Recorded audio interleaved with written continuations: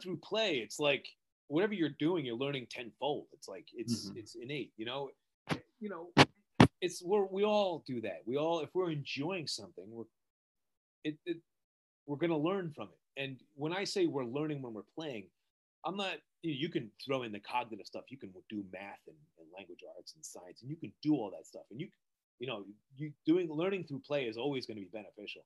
What I'm talking about when I say learning is getting kids to use their bodies more, and that's when I start looking in more the motor skills. Like we were kind of talking about the sensory input before, but if I want a kid to improve his motor skills, we can do exercises and say, okay, take your right hand and bring it to your left side of your body. Right? That's going to do a lot. But that's boring. But there's a million bajillion ways you can do that through play, right? You can throw a ball, you can wrestle, you can climb things. Where it's going to make me cross my midline, and that's when I say I'm intentional. Those are the things I'm really being aware of. Is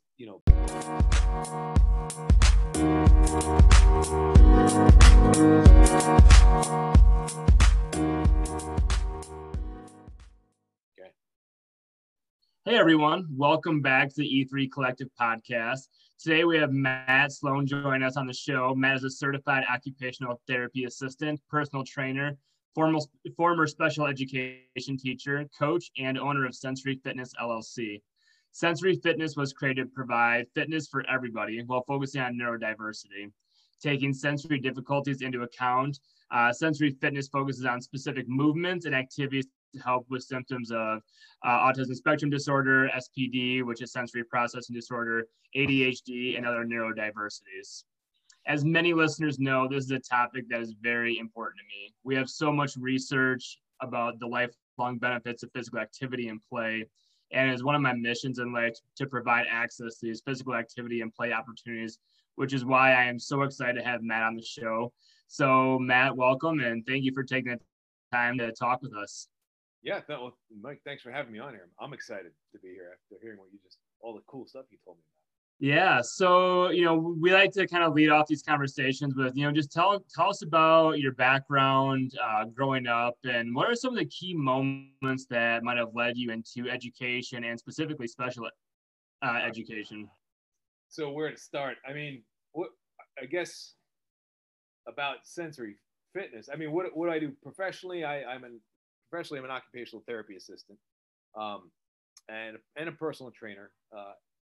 And I kind of specialize in sensory integration therapy. It's a specific type of therapy.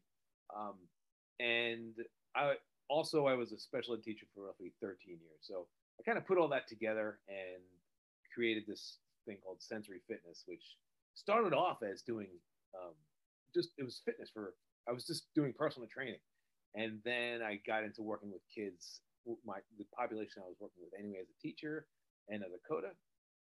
And so I started doing personal training for kids with any kind of kid that was struggling in some way. Generally, they were on the autism spectrum, or they had any kid with a sensory difficulty. It was generally the kids coming to me. And that's where it began. I started doing one-on-ones, and then I did some little classes. And then it kind of turned into started teaching and getting into workshops, and kind of snowballed. It was kind of going in a different direction, but so I was doing a couple of different things, and then COVID hit and everything hit the bricks. So, but yeah, that's kind of that's my background. How did I get into this? I mean, man, I guess a big part of this whole thing, like as a kid, me as myself, I struggled through school. School sucked. I hated it. I wasn't very good at it. I was diagnosed with ADD, and this is back in the 80s when it wasn't that much known. And if it wasn't for my high school teachers, I didn't know I was in special ed. Nobody told me I had ADD. I was just in like the special classes, and a couple of us kids that we didn't really behave that well. But if it wasn't for a few of my teachers, I probably wouldn't have graduated high school. As well as, and I discovered this pretty early, my mom made me do a whole bunch of sports, and I never wanted to do them. I was kind of when you think of ADD, you think of like the ADHD, you think of that hyperactive piece, and that's a misnomer. That's very common to think of. I was kind of that low affect kid. I was kind of low energy, a lot going on in my head. I just didn't show it. So my mom made me do all these sports, and I hated them, but I did them anyway. and I was on the wrestling team, and I never wanted to wrestle, but I went every year. Since I was 6, I just kept doing it and kept doing it. It wasn't until high school until I really kind of got into it. And that's when I noticed a change in school is when I sometimes we'd have, like, for instance, practices in the morning, and I noticed a significant difference throughout my day. I could think clear. Yeah, I didn't have that brain fog. I felt more organized. I felt better, and I did better in school. And if it wasn't for my special ed teachers and wrestling and sports and stuff like that, I probably wouldn't have made this connection and fell in love with movement and all that kind of stuff. So yeah, I had it. That's kind of where beginning of it, I guess. Yeah. Yeah. So, when when you're making that transition out of high school, did you know that you wanted to get into education, or is it kind of a slow burn into that passion, or, what led you to that point? No, I'm from New Jersey. I live right outside New York City. I wanted to be an artist and draw comic books. I wanted to work for Marvel. I was going to do that. So I went to school in Pennsylvania for art.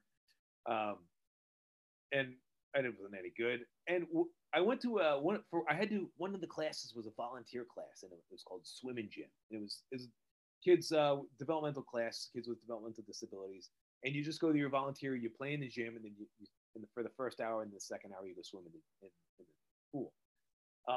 And I did that, and I was like, this is cool. I like this. And that's when I started thinking about, maybe I'll switch my major, and I got into special ed. And then going back into my school experience, like, maybe I do want to do this. Seems like something up my alley, because I like kids. I like special ed. And so I went to school to become a special ed teacher. Did that. My first job, I've never really worked at a general school. I've always worked at some pretty unique schools. Most of them were residential treatment centers. The first one, my job I had was in Wyoming as a teacher aide. And Wyoming, of all places, coming out of Jersey, going to Wyoming, and working with some of the kids that had the worst end of the stick. There's comorbidities, tough life, trauma, lots of different diagnoses, and it's a residential treatment center. And it was structured as all behavior based. That's kind of was the model.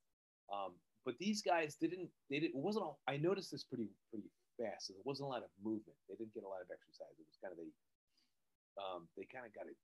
Breakfast wasn't that great, and then they went back to school, and then there was lots and lots of behaviors, extreme behaviors, violence, running away, that kind of stuff.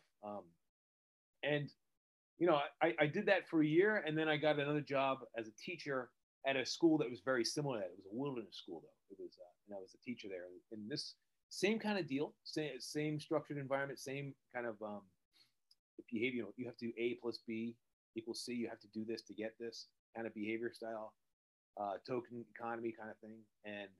But this school was a wilderness school, and they moved all the time. They would get up to chores. Before they came to school, we did this thing called Focus, where we did some exercises, and then they come to class. And being in Wyoming, I mean, it was you had this much sunlight, maybe 2 months out of the year, and that was spent outside. Just every day PE was like an hour and a half, sometimes 2 hours, and then they would cook sometimes. But then in the winter it was skiing, and that was PE every single day, telemark skiing for an hour and a half. And that's when I noticed that was easy to see, like the differences in behaviors. Like, okay, it's similar population of kiddos, same kind of structure, but the input, the physical output is so much different. And that was an eye opener for me. So I continued to work, and sorry, I'll just keep talking. Yeah, no, you're good. You're good. I continued to work. I took a break from teaching. I went to Japan for a while, but then I came back and lived in San Diego, inner city school. It was another residential treatment center, same kind of thing. Again, not a lot of physical output, but I had the opportunity after a year there. I had the opportunity to become a PE teacher, and because I had my coaching background, I coached a lot of sports. I had personal training, did personal training on the side, so they asked me to do it. I got kind of a type of a certification. And that's when I started working. I met a coda there. And like, what's a coda? What does this person do? What is this weird stuff? And he was talking about bilateral coordination and postural stability. I'm like, what is this? This is cool. So we started to do a lot of stuff in PE, and And I really got into being a PE teacher, and I loved it. Um, Fast forward a couple more years, I'm now here in Washington, in Tacoma, excuse me, University Place, and I worked at another school, same kind of deal. This was this one was it wasn't residential, but it's all alternative high school kids having difficulty getting kicked out of getting kicked out of classes, sent to behavior programs, and then get kicked out of those programs. They come to us, and that's where I saw like these kids they weren't living there, so I had to get them to come to class. So sometimes I have to go drive and I have to create classes so they would come because I wanted them to be there. So that was a key moment too, is like seeing how well motivation works. Like, okay, being a special ed teacher, I'm not trained in content, so I'm learning this along with you. But I'll teach you what I know, and I would get kids to do boxing. We did a cooking class. We did a lot of movement-based stuff. We created an auto shop. I didn't really know what I was doing, but I was just trying to get kids I was able to get kids to a little bit more to come to class and enjoy being there. And that was another aha movement was that motivation piece. If I can get a kid to be motivated and like what they're doing, they're going to be able to do more of it. And if it's physical and you can build on top of that, especially kids struggling with sensory difficulties. And that's all of us. Like, yeah, autism and sensory processing disorder and ADHD is even in there, but kids with trauma, or even us when we're not having good days, if we haven't slept or didn't have the best breakfast or whatever, or having a fight with somebody, or our sensory systems are not jiving the way they should, and that can make learning and doing other things difficult. So, anyway, sorry, what was the question? Yeah, that was a great answer. And so, when so you have made the transition from teaching to a certified occupational therapy assistant. What was that kind of transition like, or what really prompted you to make that transition? And then how and when did you start Sensory Fitness? Yeah, that was an interesting shift because I just got burned out on special ed. You also probably know the IEPs were just killing me. I'm not an organized guy. I love teaching kids. I loved it. It was great. When a kid gets it, that's it. Man. That's the greatest thing in the world. But the paperwork was being working with the tough population after a while, I was just reaching my boiling point, my ending point. I was like, I think I need to switch it up. Working with Dakota, who I met in San Diego, that gave me the idea. Maybe I want to go try this. So I went to school here, tech school here, and I got my degree. And my first job was at a pediatric clinic.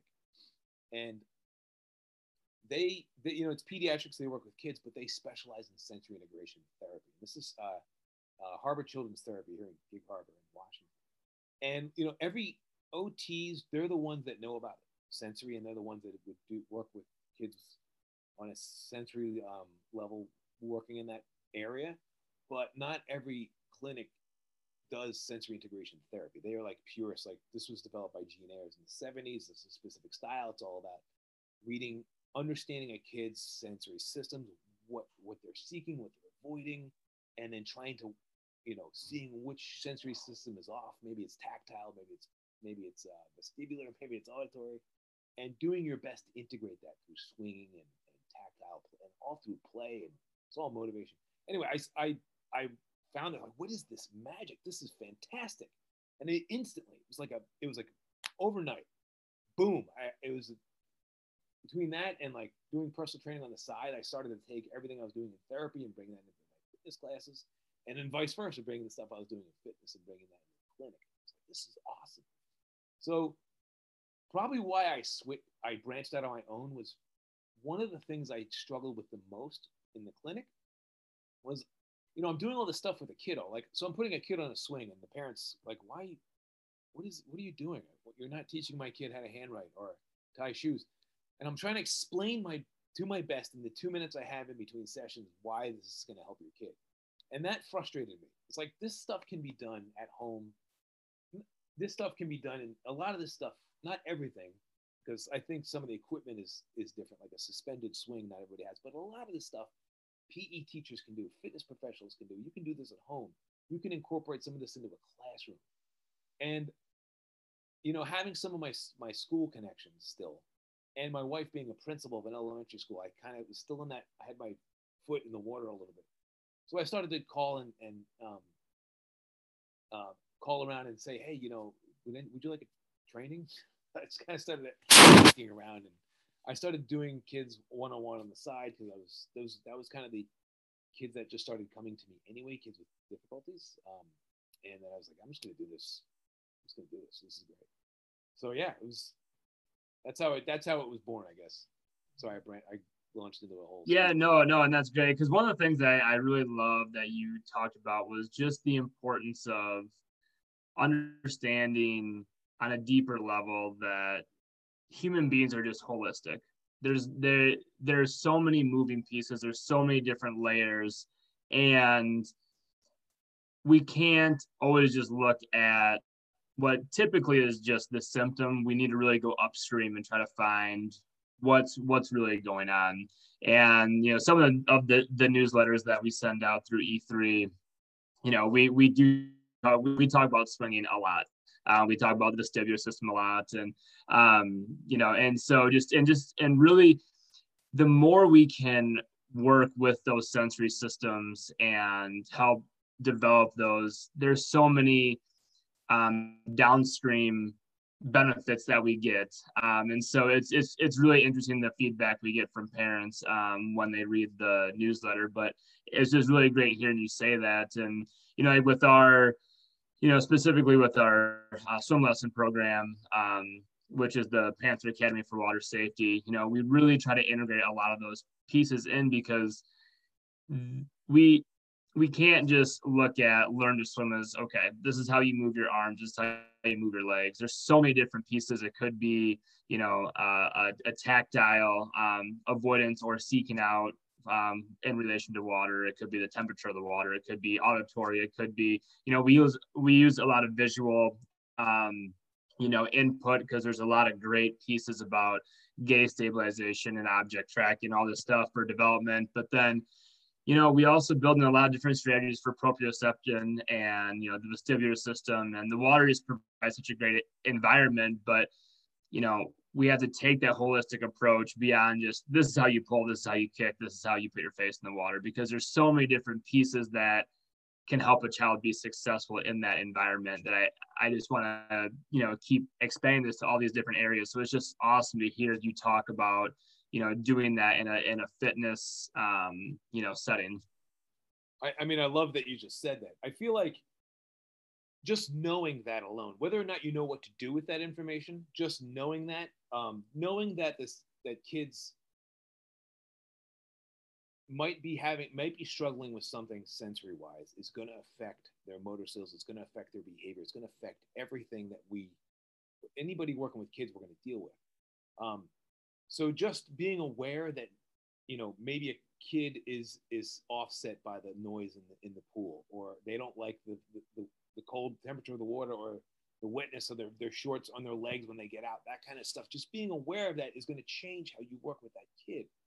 Because if I'm not aware of that, sometimes it gets into deciding, is the kid making a choice, or is this something the kid can't? Is this something the kid can do or can't do? And I talk about that a lot with my parents. Like, even with my own kids, I still forget. But not being able to accomplish something, not because I don't want to do it, just because I can't do it. And that was a big shift for me as a special ed teacher, especially being trained in behavior management, right? That's what special ed, when I was trained in the 90s, that was a big part of it. And so you deal with that through behavior strategies. In order for you to get this, you must do this. Well, a lot of times they couldn't do this. It's almost like asking somebody in a wheelchair to walk up the steps. Okay, I'm not going to ask the guy in the wheelchair to walk up the steps because I can see there's something going on there. So I'm going to modify, I'm going to accommodate. But whatever I do, I'm not going to get upset that he's not walking up. But our kids, it becomes emotional. How many times have you heard, maybe as a teacher, and I've said it myself, oh, she chose not to do this. And that may be the case. They're kids, they're going to be defiant. We're all people, we all make choices. But at the same time, like it's a mindset. If I'm thinking that a kid has made a choice, that situation is kind of going to go a different route, as opposed to, okay, it's either a skill deficit or it's a physiological issue, and I'm gonna either teach the skill or I'm gonna try to meet this kid where he is and go from there. Yeah, and I absolutely love that, because I think when we frame it like that, that's when we can really provide access.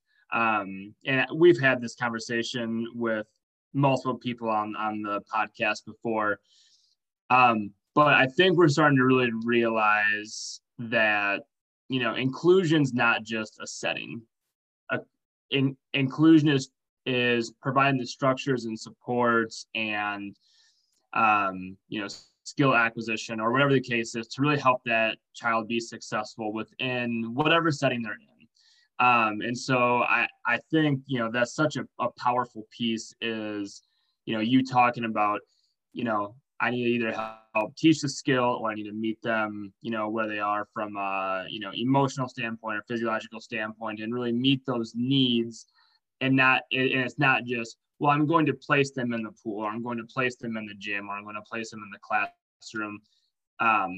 It's really, how do we provide what they need to be successful within whatever setting they're in. And it's being aware of how a kid processes sensory information and of the environment around them is not only going to help the kid, but it's also going to help you. If I'm a teacher, I'm going to understand. I have a whole class of kids to manage. If I know each one's individual needs more, the better off we all are. And I can do my best to meet those needs. Whether or not I can or can't, but I'm now aware of it, of why Johnny is banging his hands constantly on the desk. Or even as a coach, of like maybe why they're not getting in the pool. And just throwing your hands up in the air. But if you're aware of this, how the sensory systems work and how we all process that information, you can then opens up a lot of different doorways. And as a parent as well, like why is my kid keep getting up and down off the table when we're trying to eat? And what do? We scream at him, sit down, blah, blah, blah, eat your broccoli. I know all this stuff. I still do it to my own kids. It's hard not. It is. We just lived through that tonight.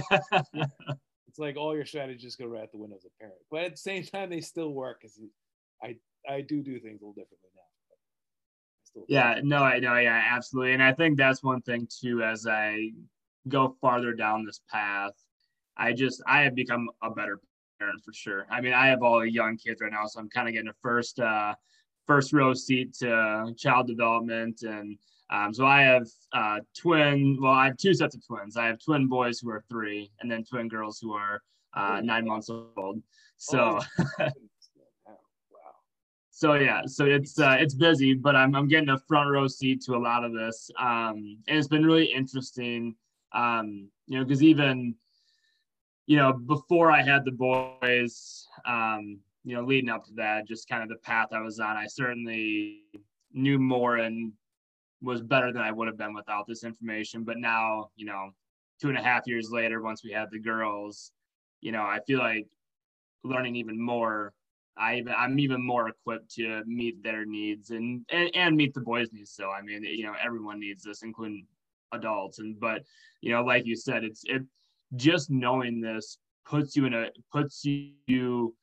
in a different space mentally, and have a framework which to work from in order to meet the needs of whether it's your own children or whether it's students or athletes or whatever the case is. So. Yeah, just made me think of something like what's, I guess it's helped me as a parent the most, especially during this time in the world with COVID going on, where all schools are shut down. Being aware of sensory input and knowing that my kids have to move, and not only do they have to move, but I want to be intentional about what they do physically.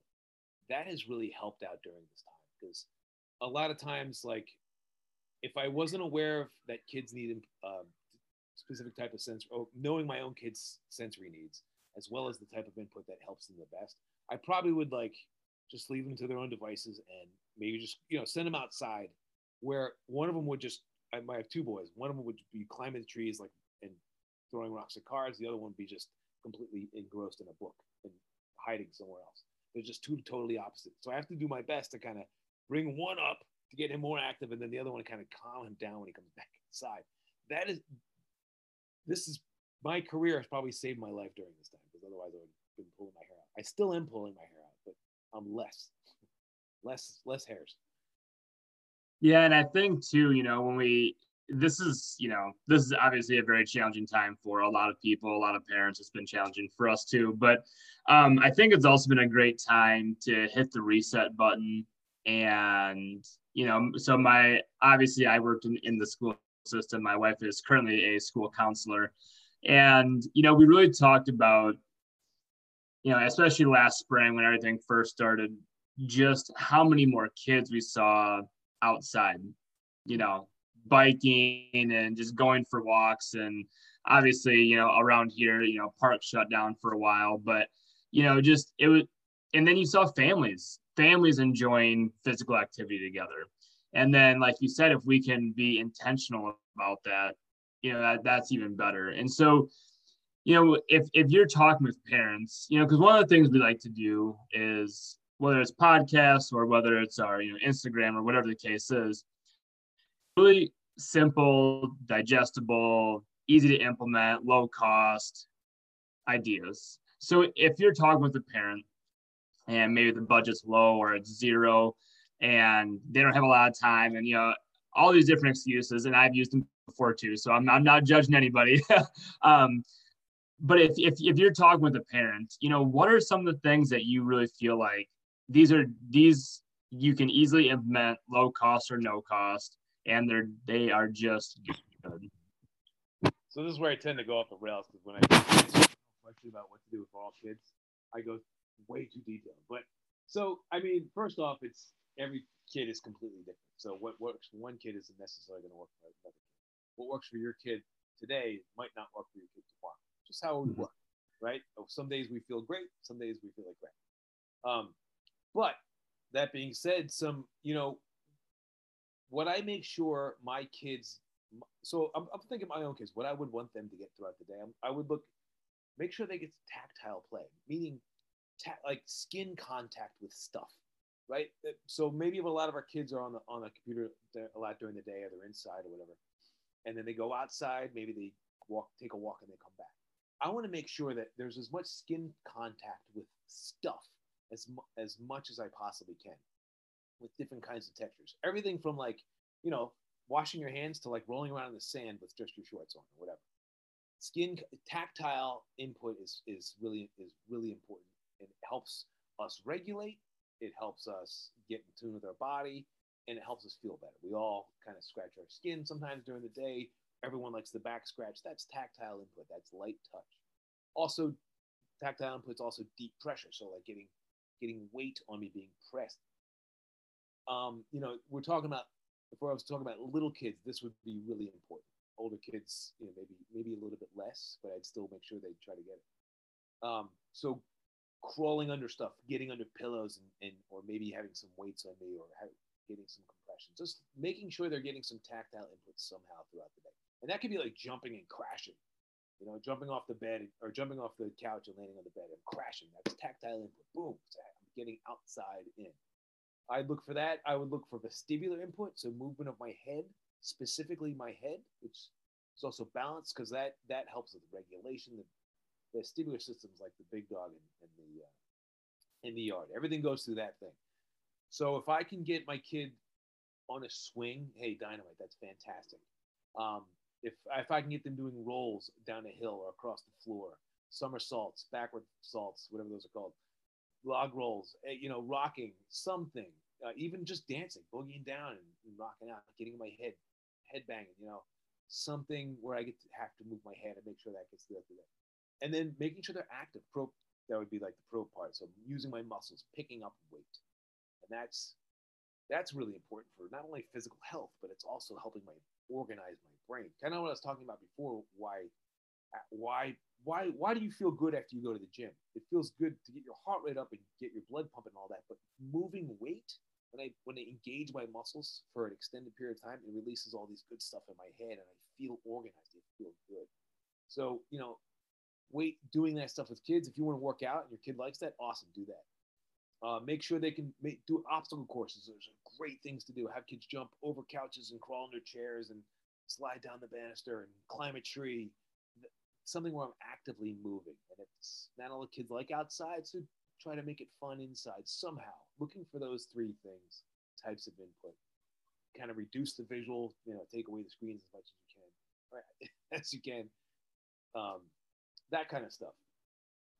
Yeah, and I'm a big advocate for play. That is like that's like one of my big things is play, and because it's really one of the primary learning pathways, especially for younger children. But really, play is good for adults too. If you really look at some of the happiest, healthiest adults, they might be doing masters sports, masters swimming or masters triathlons or whatever the case is, but it's also, and I mean, maybe I should be embarrassed I'm saying this, but I mean, my brother and I still wrestle. I mean, he's 2 years younger than me, and we still wrestle. So, we're constantly, horsing around and, throwing a football and whatever else. But, why, following you for a while now, obviously the intentional movements, intentional programming of certain things, or incorporating sensory systems into what you're doing is obviously key. You do a lot of stuff with play though. You make it fun. Why is play so important to you? Oh, well, when you learn through play, it's like whatever you're doing, you're learning tenfold. It's like it's innate, it's we all do that. We all, if we're enjoying something, we're going to learn from it. And when I say we're learning when we're playing, I'm not, you can throw in the cognitive stuff. You can do math and language arts and science, and you can do all that stuff. And learning through play is always going to be beneficial. What I'm talking about when I say learning is getting kids to use their bodies more. And that's when I start looking in more of the motor skills. Like we were kind of talking about the sensory input before. But if I want a kid to improve his motor skills, we can do exercises and say, okay, take your right hand and bring it to your left side of your body. Right? That's going to do a lot. But that's boring. But there's a million bajillion ways you can do that through play, right? You can throw a ball, you can wrestle, you can climb things where it's going to make me cross my midline. And that's when I say I'm intentional. Those are the things I'm really being aware of is bilateral coordination, making sure I'm working on posture, I'm building motor skills, and motor skills meaning like doing novel movements I don't normally do. Those kinds of things, we're building body awareness, we're creating more neural pathways in the brain. That's learning. That's gonna make us that's gonna help us tie our shoes. That's gonna help us concentrate better in class. That's gonna help us do this, that, and the other thing. It's instead of learning like a splinter skill, like I can teach a kid some fine motor activity like to write, but if their coordination's off, that skill, that writing skill, isn't going to translate into other things. Mm-hmm. If I'm building from the ground up, from the core out, and I'm strengthening the core of my body, and I'm strengthening the shoulder girdle, and I'm able to cross my midline and work on these bilateral integration and reciprocal movements, then I can translate all that information into other more complicated movements. So and you do that through play. I do that through climbing, and I do that through catching a ball or doing an obstacle course where I have to plan my next movement. And there's no specific movement to get from one couch to across the lava onto the lampshade. Maybe not the lampshade, but whatever. You're doing novel in new movements, and that's like you or I going out to play, I don't know, curling, which I've done once. You learn, like it's your body, you kind of awkward when you do it, but then you have a whole new skill set of how to and then you translate that. Everything you do today is because of all the things you did yesterday, all the rock climbing you did, all the block building you did as a kid. Like that stuff's super important, and we miss out on that a lot. Yeah, and I would say one of the simplest visuals I've ever seen, and I was introduced to it, I don't know, maybe a couple of years ago, maybe 3, but it was this developmental pyramid. I cannot remember the first. It was like Sheldon Schellenberg, or I'm sure that you know who I'm talking about. They developed that what do you call a pyramid? And then the Schellenberger and Schellenberger, and it was one of the most transformational images I saw, because at the base of this pyramid, it's the central nervous system and then the sensory systems, and they really show how the sensory systems are really the building blocks. Well, so the sensory systems and then motor skills are really the building blocks for everything else later on. So cognitive skills and language acquisition, and so I'll include that in the show notes. But that was one of the most transformational visuals, and I think if everyone just saw it, just take a look, because it will change your perspective on the importance of physical activity and fitness and motor skills and the sensory systems. So I base most of what I do off that pyramid. I have a huge one in my basement. And it's a good visual for parents to see, because it gives you an idea. And so at the bottom, you're right. You have your tactile, vestibular proprioception at the very bottom, and then you have auditory, visual next rung up, and then that's your sensory system and gustatory and all that. But then the next one's motor skills, and then perception. So meaning all those things have to be in place before you even get to perception, right? To perceive distance and language, understanding all of that. And then on top of that is behavior. Higher academic things at the top, and the very tippy top of the pyramid is behavior. Is academic learning, right? So you have behavior. What is it? Behavior, attention, and then academic learning. Yep. And what are we doing with kids? We're telling them how to behave. And a lot of times our kiddos just if there's an issue with their auditory system or their vestibular system's out of whack, that means it just goes right up the chain, and everything else I'm telling you isn't really gonna. Mm-hmm. You can tell me strategies. Not to say it doesn't work, but it's like building a house from the top down. It doesn't really jive. You can probably pull it off, but it'd be really difficult. I'd rather go from the bottom up, Yep. And that's a lot of times it sounds like things you and I are doing is we're filling in the holes, and we're filling in. And normally I feel like, why is this such an issue today is maybe because the way our society's set up and where we've come from due to technology and the way we have our roads, our infrastructure set up. There's less walking, there's less communication, more screens and stuff like that.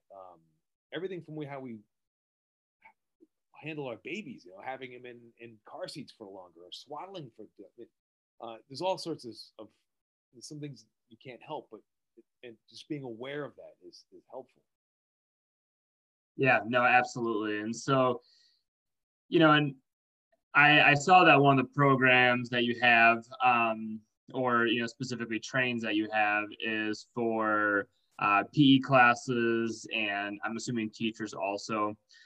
So obviously, without you giving away the whole the whole game here, but could you just kind of give us some key points for educators? We have quite a few educators who tune in. So what would you encourage them to easy things to implement either in the classroom or a PE class or out at recess? Yeah, the two things I focus on when I'm doing a training, especially for teachers, is number one is kind of understanding the sensory system, and then also kind of understanding, making sure they get with an OT in their building or someone that can understand sensory. Maybe they can give, if there's meaning like the kids with some of the red flag kids where they're having difficulties and nothing else seems to work. Get with the OT, try to give them like a sensory profile or another sensory assessment, and see if some questions can be answered sensory wise. And then looking at the environment and what you can do to modify in the environment, and then some accommodations you can give that kid. And then you can kind of build a plan around that. And there you go. Then you start looking at the kid a little bit differently. And that helps, because we've all been there where we've tried everything, or we're pulling our hairs at it, and what else to do?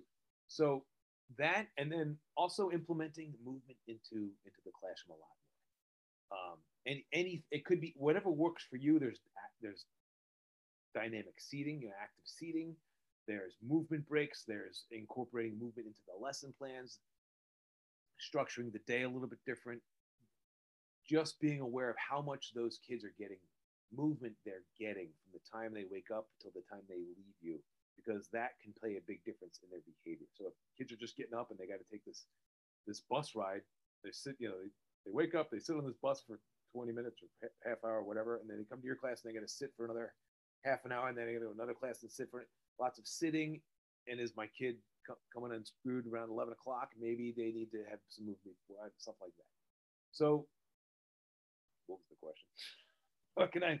Yeah, no. So no, that's great. It was just, just really just things to keep in mind for teachers, teachers, classroom teachers, just simple things to implement. So, let's say you're in the middle of your math block or reading block, specifically more for, elementary, they have longer blocks, anywhere from an hour, an hour and a half. That is just a long time for kids to be sitting and just doing academic skills. And I think sometimes something simple like just getting up and changing location, just walk across the room is enough. For some kids, that's not. So, what are some other strategies that you think would be really beneficial? So number one, okay, so here's break it down. So number one, it's always nice to have things manual as much as you can, depending on what you're teaching. Science class is easy because it's things I can do with my hands. Having manual things can help.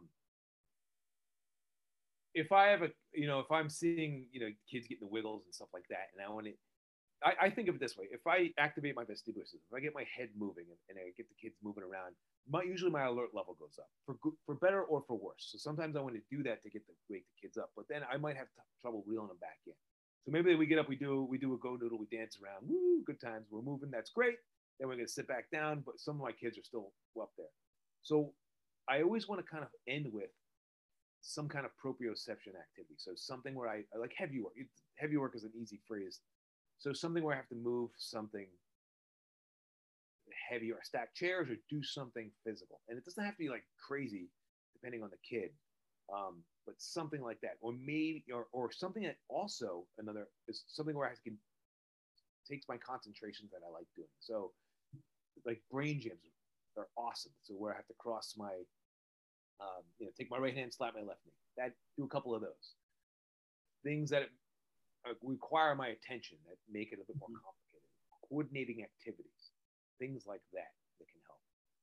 One of the things that I love to use, and it's tough anyway, but especially with COVID is even tougher, but oral motor activities are usually a great way to go for so many reasons. But so oral meaning mouth, motor meaning movement. So movement of my mouth, things like blowing up a balloon. That's a great oral motor activity, right?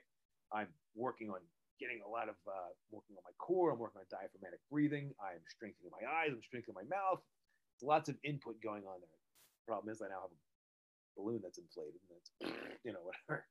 But you can blow through a straw into a jug of water, blowing whistles. The downside is that spit, right? And we live in a COVID world now, so that can be. But it doesn't have to be blowing, or it could be drinking through a straw. Mm-hmm. So maybe if there's a snack, make sure the kids have a straw, or maybe they have gum. Gum is great. These are huge. Our masseter muscles are huge. There's tons of mechanoreceptors in these big old muscles in our jaw. And if we get those going, that can be enough to help bring the energy level a bit down. Mm-hmm. So things like that. So, the vestibular system can oftentimes bring you alert, and then using our muscles and our concentration can help bring us back down, not to like a tired level, but more to like a focused level. Focused level. Yeah, one of the things I used to do a lot with my classroom, and then we do some variations of it now with collegiate athletes, but is rocking. So we know, so inherently, as people have children, rocking is one of the best ways to calm a baby. And we, for whatever reason, we assume that, well, that's just something that, is only good for babies, and we just, lose it as humans. But it is such a great calming mechanism, even for older children. And, with the collegiate athletes, we obviously, we're not rocking them. They're not in a rocking chair, but, having some sort of variations, we see, and we've seen through research, obviously that people much smarter than me have done, but, rocking is a great way to help the central nervous system recover. So so even if, if you're a coach listening, doing different variations of rocking is a great recovery tool also. So it's not just a calming tool for, an upset child, but it's also a great recovery tool. It's a great recovery tool for adults. Maybe you had a really bad day at work, or you're really tired, or whatever the case is.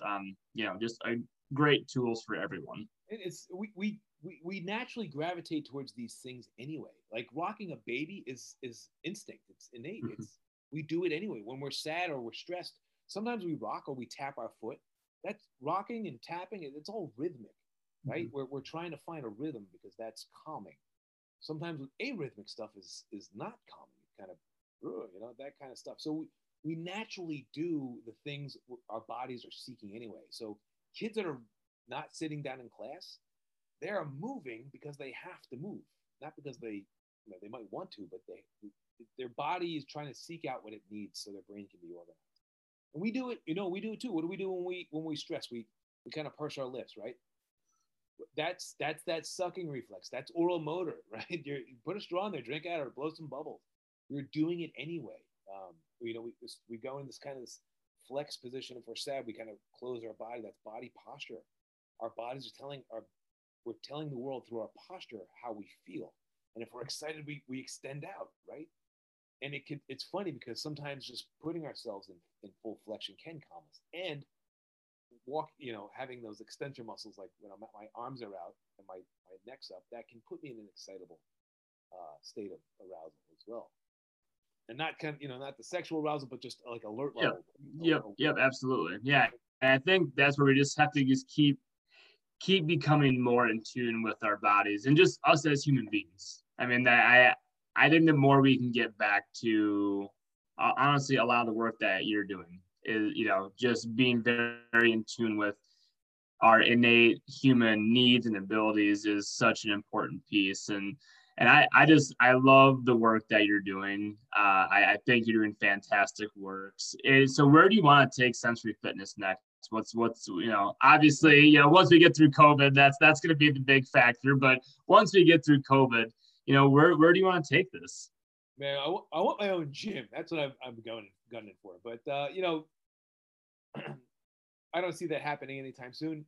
I want to get back to work with kids one-on-one. I miss that a lot, and I work even my small classes. But what I really see benefiting is really educating. I want to get being aware of sensory and sensory processing and motor skills and these are things that I would do in a therapy session. We can all do. Anybody working with a kiddo that is struggling. There's a lot of things you can do as a parent, you can do as a teacher, you can do as a coach, you can do as a fitness professional, you can do as anybody working with kiddos. A lot of this stuff you can do. So I want to get back to educating and doing, and I do offer workshops. I do they're virtual at the moment. I'm doing those now, but I'm working on doing a certification for fitness professionals. Right now, it's just a workshop. I can't offer credits or anything like that, but just training other fitness professionals on how to work with kids maybe on the autism spectrum or kids that just don't have great motor skills and maybe there's no motivation there. They don't like sports. They don't like movement because it's hard. And it's hard for them to get motivated in doing that. At the moment, I'm working with another company called Lackey Kid. They're a sensory products company, and we do pull up my website. Hang on a second. We do a thing called right now we're doing a thing called the 5-day challenge, and you can check it out. It's at lackykid.com/challenge. You can check that out. And if you order anything off their website, they make a lot of fidgets and bouncy balls and stuff like that. Really cool stuff you can use in the classroom. If you put in the code Sensory Fitness, you'll get a discount. I also created a series of videos called Sensory Solutions for Challenging Behaviors. And it's like 40 videos of my stupid head talking to people about sensory. So some of you might fall asleep. I really get excited about it. But it's me explaining a lot of what I just went over, as well as showing some activities you can do at home. And you can do some stuff within some fitness environments. And that's on my website. And if you put in the, I made a code, E3 Rocks is the code. If you put that in, you get a 40% or 50% discount. So. Oh, awesome. Well, thank you. We'll definitely be sharing that with our community. It's on my website, sensoryfitness.org. So that's where I want to take sensory fitness more and just get talking to people about trying what sensory is, how much it affects us and our behaviors, and then what else we can do to help improve our movements, which helps improve everything else. Going back to that period. So if anyone ever wants to shoot me a Facebook Messenger, pretty much I'm on there all day talking to people. So. All right. Well, yeah, awesome. Yeah, this has been fantastic. You're doing awesome work. Please keep it up. And yeah, we would love to have you back on the show sometime and definitely find ways to work together. Well, Michael, thank you so much for having me. And it's great what you guys are doing. I love it. I love everything you're explaining to me. It's really cool. I'm going to dive deeper into what you're doing over there. E3 sounds amazing.